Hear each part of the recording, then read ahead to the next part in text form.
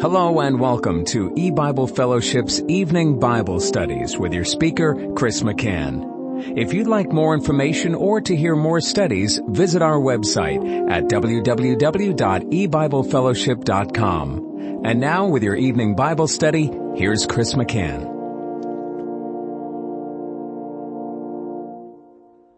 Good evening and welcome to E-Bible Fellowship's Bible study in the book of Revelation. Tonight is study number 8 of Revelation chapter 21, and we're continuing to look at verses 4 and 5. And God shall wipe away all tears from their eyes, and there shall be no more death, neither sorrow nor crying, neither shall there be any more pain, for the former things are passed away. And he that sat upon the throne said, Behold, I make all things new. And he said unto me, Write, for these words are true and faithful. Well, we were looking at verse 4 last time, and this is again a wonderful verse that the Lord has given in His Word, the Bible, that is very comforting and hopeful, and God is speaking to His people throughout all time and all generations, and especially today, the people of God that have lived through a grievous period of great tribulation and have struggled through that time and now have entered into the day of judgment. And the world has just increased in wickedness. Evil has multiplied everywhere. The souls of the righteous are vexed day by day with the unlawful deeds of the people all around them. And the child of God also, of course, is troubled by the sin that is within himself, in his own body. And so there is much sorrow, much affliction and tribulation. And it's just encouraging when we can read a scripture like this, where the Lord points our attention to that glorious day when all these things are past. They are gone forever. And God says He will wipe away all tears from their eyes. And then He emphasizes it again. There shall be no more death, neither sorrow nor crying. God will wipe away all tears. It's interesting when we look at the word tears in the Bible, we find primarily the word tears relates to God's people. That is, we don't find this word used very often at all. Actually, rarely is it used with the unsaved. One exception is in Hebrews 12 in verses 16 and 17. It says, Lest there be any fornicator or profane person as Esau, who for one morsel of meat sold his birthright. For ye know how that afterward, when he would have inherited the blessing, he was rejected, for he found no place of repentance, though he sought it carefully with tears. And that's one of the few places that I could find in the Bible where an unsaved person, as Esau was, is identified as someone shedding tears. And what's interesting about that is that's a time after the blessing has been given, and then Esau is seeking the blessing, and he's doing what he should have done previously, what would have been a good thing if he had done it earlier, at a time before the blessing was given, and yet he's doing it after the fact, when it's too late. And so his shedding of tears at that point is not a good thing. But look at what the Bible has to say about tears. We're going to read several verses, beginning in the Psalms, in Psalm 6, God, in this short little psalm, is speaking of chastisement and rebuke, and that normally comes to the believer for their sins. And it says in verse 5, "For in death there is no remembrance of thee, in the grave who shall give thee thanks? I am weary with my groaning. All the night make I my bed to swim. I water my couch with my tears." And the context leads us to understand that this is referring to someone who is troubled as a result of sin. They're vexed with the struggle between the flesh and the spirit. In Psalm 42, it says in verse 3, "My tears have been my meat day and night, while they continually say unto me, Where is thy God?" Now here it's referring to a true believer, and he is seeking after God. The previous verse says he thirsteth for God, and yet his tears are said to be his meat day and night. In Psalm 126, it says in verse 5, "They that sow in tears shall reap in joy. He that goeth forth and weepeth, bearing precious seed, shall doubtless come again with rejoicing, bringing his sheaves with him." In these couple of verses, God is relating the sowing of the gospel to shedding tears. It is a sorrowful thing to bring the word of God, which is a savor of death unto death, to the unsaved. And we could weep as we, in the day of salvation, shared the word of God to multitudes that were in darkness, and many would remain in that condition. Of course, we had great hope that of those that were receiving the seed that was being sown, God would have his elect. In Jeremiah chapter 9, it says in verse 1, "Oh, that my head were waters, and mine eyes a fountain of tears, that I might weep day and night for the slain of the daughter of my people." Of course, Jeremiah was known as the weeping prophet because he had such sorrowful news for the people of Judah. They were under the judgment of God. God was judging his own people. And so it says also in Jeremiah 13, in verse 17, "But if ye will not hear it, my soul shall weep in secret places for your pride, and mine eyes shall weep sore, and run down with tears, because Jehovah's flock is carried away captive." In Jeremiah 14, in verse 17, "Therefore thou shalt say this word unto them, Let mine eyes run down with tears night and day, and let them not cease. For the virgin daughter of my people is broken with a great breach, with a very grievous blow. Tears are being shed because God's wrath has come upon the Jews, the people of Judah, which typifies the judgment of God on the corporate church at the time of the Great Tribulation.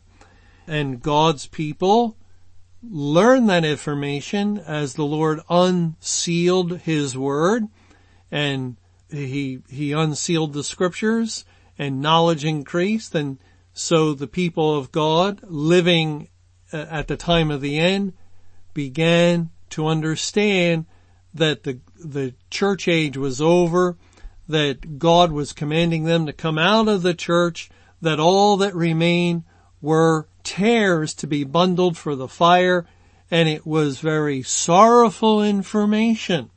And so the Lord relates it to weeping, and he ties it to the shedding of tears day and night, and as the people of God had to share these things with their former brethren, with those that call themselves Christians, just like they call themselves Christians.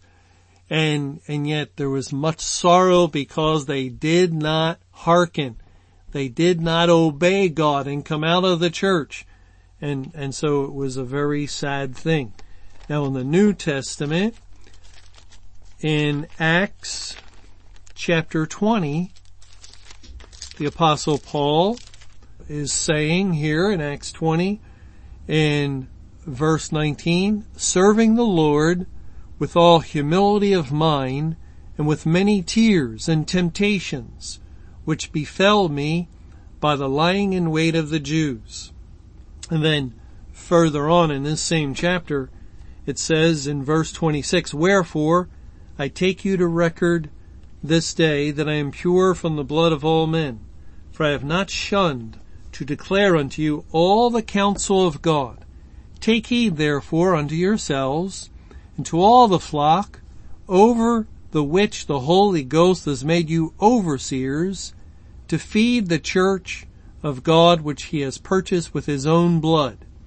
And a little further down it says in verse 31, therefore watch and remember that by the space of 3 years I cease not to warn everyone night and day with tears. And with that statement, the Apostle Paul is connecting watching and warning, which God also does in Ezekiel 33, with the watchman. When he sees the sword come, he has a responsibility to blow the trumpet and warn the people. And so the Bible is linking together the role of a watchman in warning people and the shedding of tears. And that ties in with sowing the gospel with tears. Going forth weeping, coming again with the sheaves in the time of harvest, rejoicing. So the whole period of sharing the gospel is likened to weeping, to shedding tears. And of course in Revelation 21, this is the end of Judgment Day, and God has ended the evangelization of the earth at the beginning of Judgment Day, May 21, 2011, and all throughout until the very last day when the heavens and the earth do pass away. And when the heavens and the earth pass away, so too does the role of the watchman or the role of the evangelist or the need for sowing seed upon the hearts of men with tears. There is no more tears, no more weeping and crying for the people who will not listen or hearken to the word of God. We've been used by God, the people of God have, as God moved within his elect to will and to do of his good pleasure, to send forth that gospel. And God's people have been as ambassadors, beseeching others in Christ's stead to be reconciled to God. It's as though we were begging people, oh, won't you go to God while he may be found? All of that, of course, was within the time of the day of salvation, the time when God was saving. The true believer was a humble servant. We went forth as a messenger of God with his word, and we would plead with people. Cry for mercy because God is a merciful God. And especially at the end, we would let people know that God is saving a great multitude. And so go to him. It's very possible you might be included in that number, and he might have mercy upon you. And all this is done according to the Bible with tears. And of course, many times true believers did actually cry, even though that's not necessary. to understand what God is saying in His Word. There could be someone very faithful who, for whatever reason, he didn't shed any actual tears, but in bringing the gospel, it was as though he were shedding tears. But there's many of God's people that have shed actual tears, especially for their own family, and as they prayed for them and besought the Lord. And, oh Lord, they don't see, they don't hear, they don't understand. They're continuing on. Won't you have mercy again in the day of salvation? And yet God now, at the point of judgment day into eternity future, has wiped away all tears. All tears, no more tears are shed. God doesn't liken judgment day, actually, to a time of shedding tears. Notice what He says in Luke chapter 6. The Lord says in verse 20, "And He lifted up His eyes on His disciples and said, Blessed be ye poor, for yours is the kingdom of God. Blessed are ye that hunger now, for ye shall be filled. Blessed are ye that weep now, for ye shall laugh." And again, this is making reference to the time in which salvation was possible. God's people wept at that point. Now is the day of salvation, but they will at a future point laugh. And when we read further on, then the Lord speaks to the wicked, to the unsaved, and He says in verse 23, "Rejoice ye in that day and leap for joy, for behold, your reward is great in heaven, for in the like manner did their fathers unto the prophets. But woe unto you that are rich, for ye have received your consolation. Woe unto you that are full, for ye shall hunger. Woe unto you that laugh now, for ye shall mourn and weep." And the future tense is pointing to the time of judgment day. That's when those that laugh now, before the day of judgment arrived, and that would have been the time of the day of salvation, they will mourn and weep. There will come the period, and like Esau, he begins to beseech his father Isaac for the blessing in the day of judgment, and he's shedding tears. Not at the time when the blessing was available, but afterwards, at a time when the blessing has already been given. And that's exactly the spiritual case today.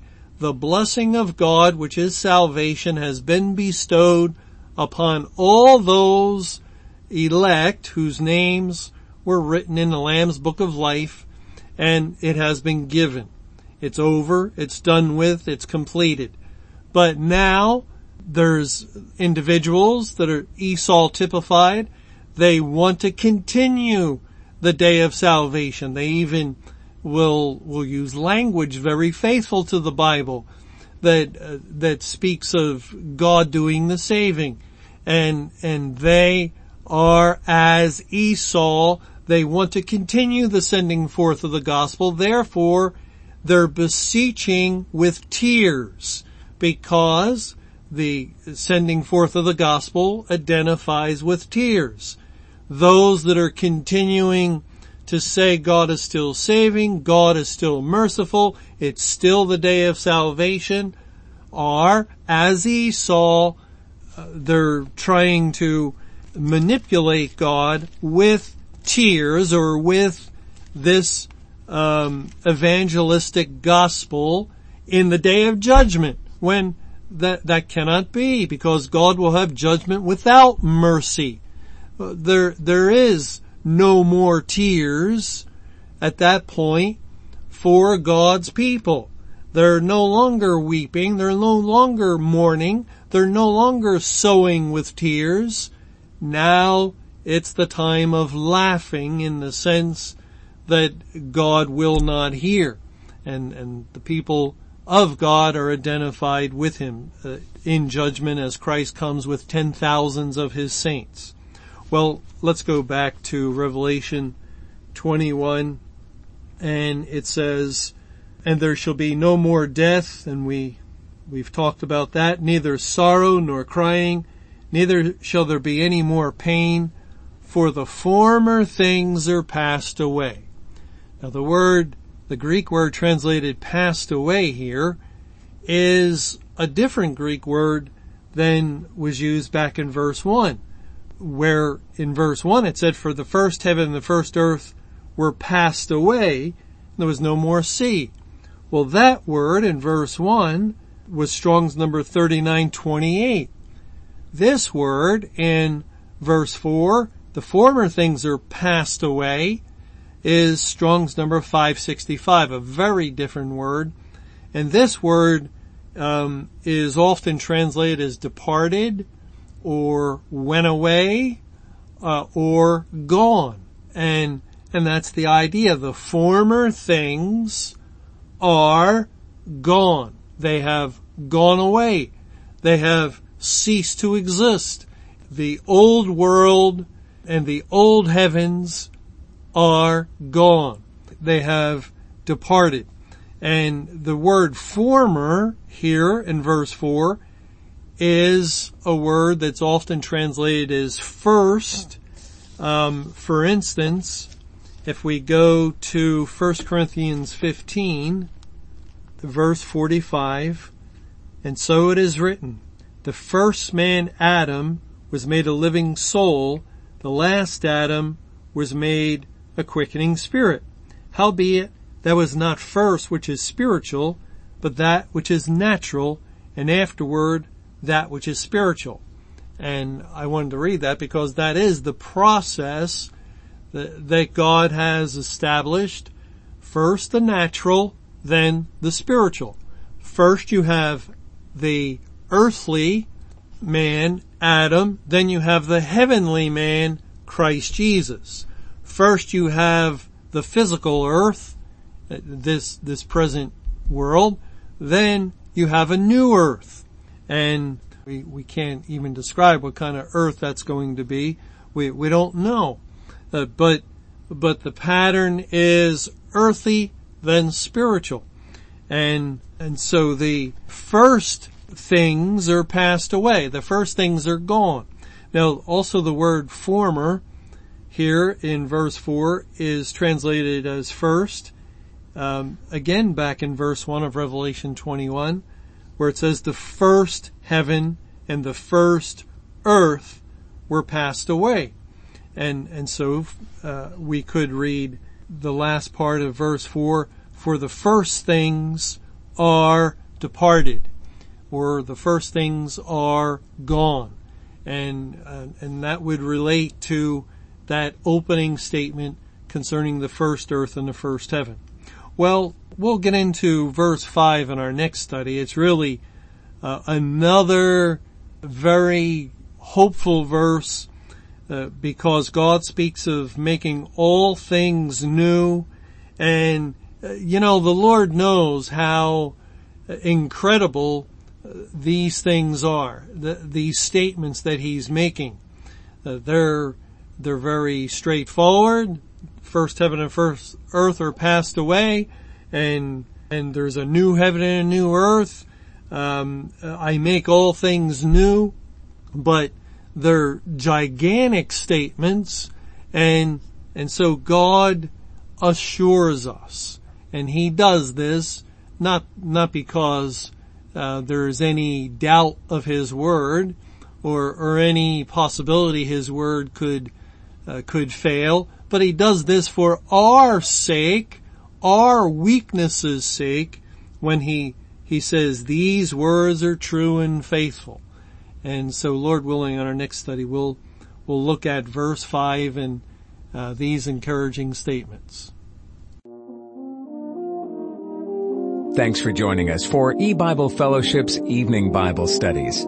You can hear these studies Monday through Friday over Paltalk, Skype, eBible Fellowship's webcast audio, or over your phone. For more information or to hear other studies, visit www.ebiblefellowship.com. Until our next study, may the Lord's perfect will be done.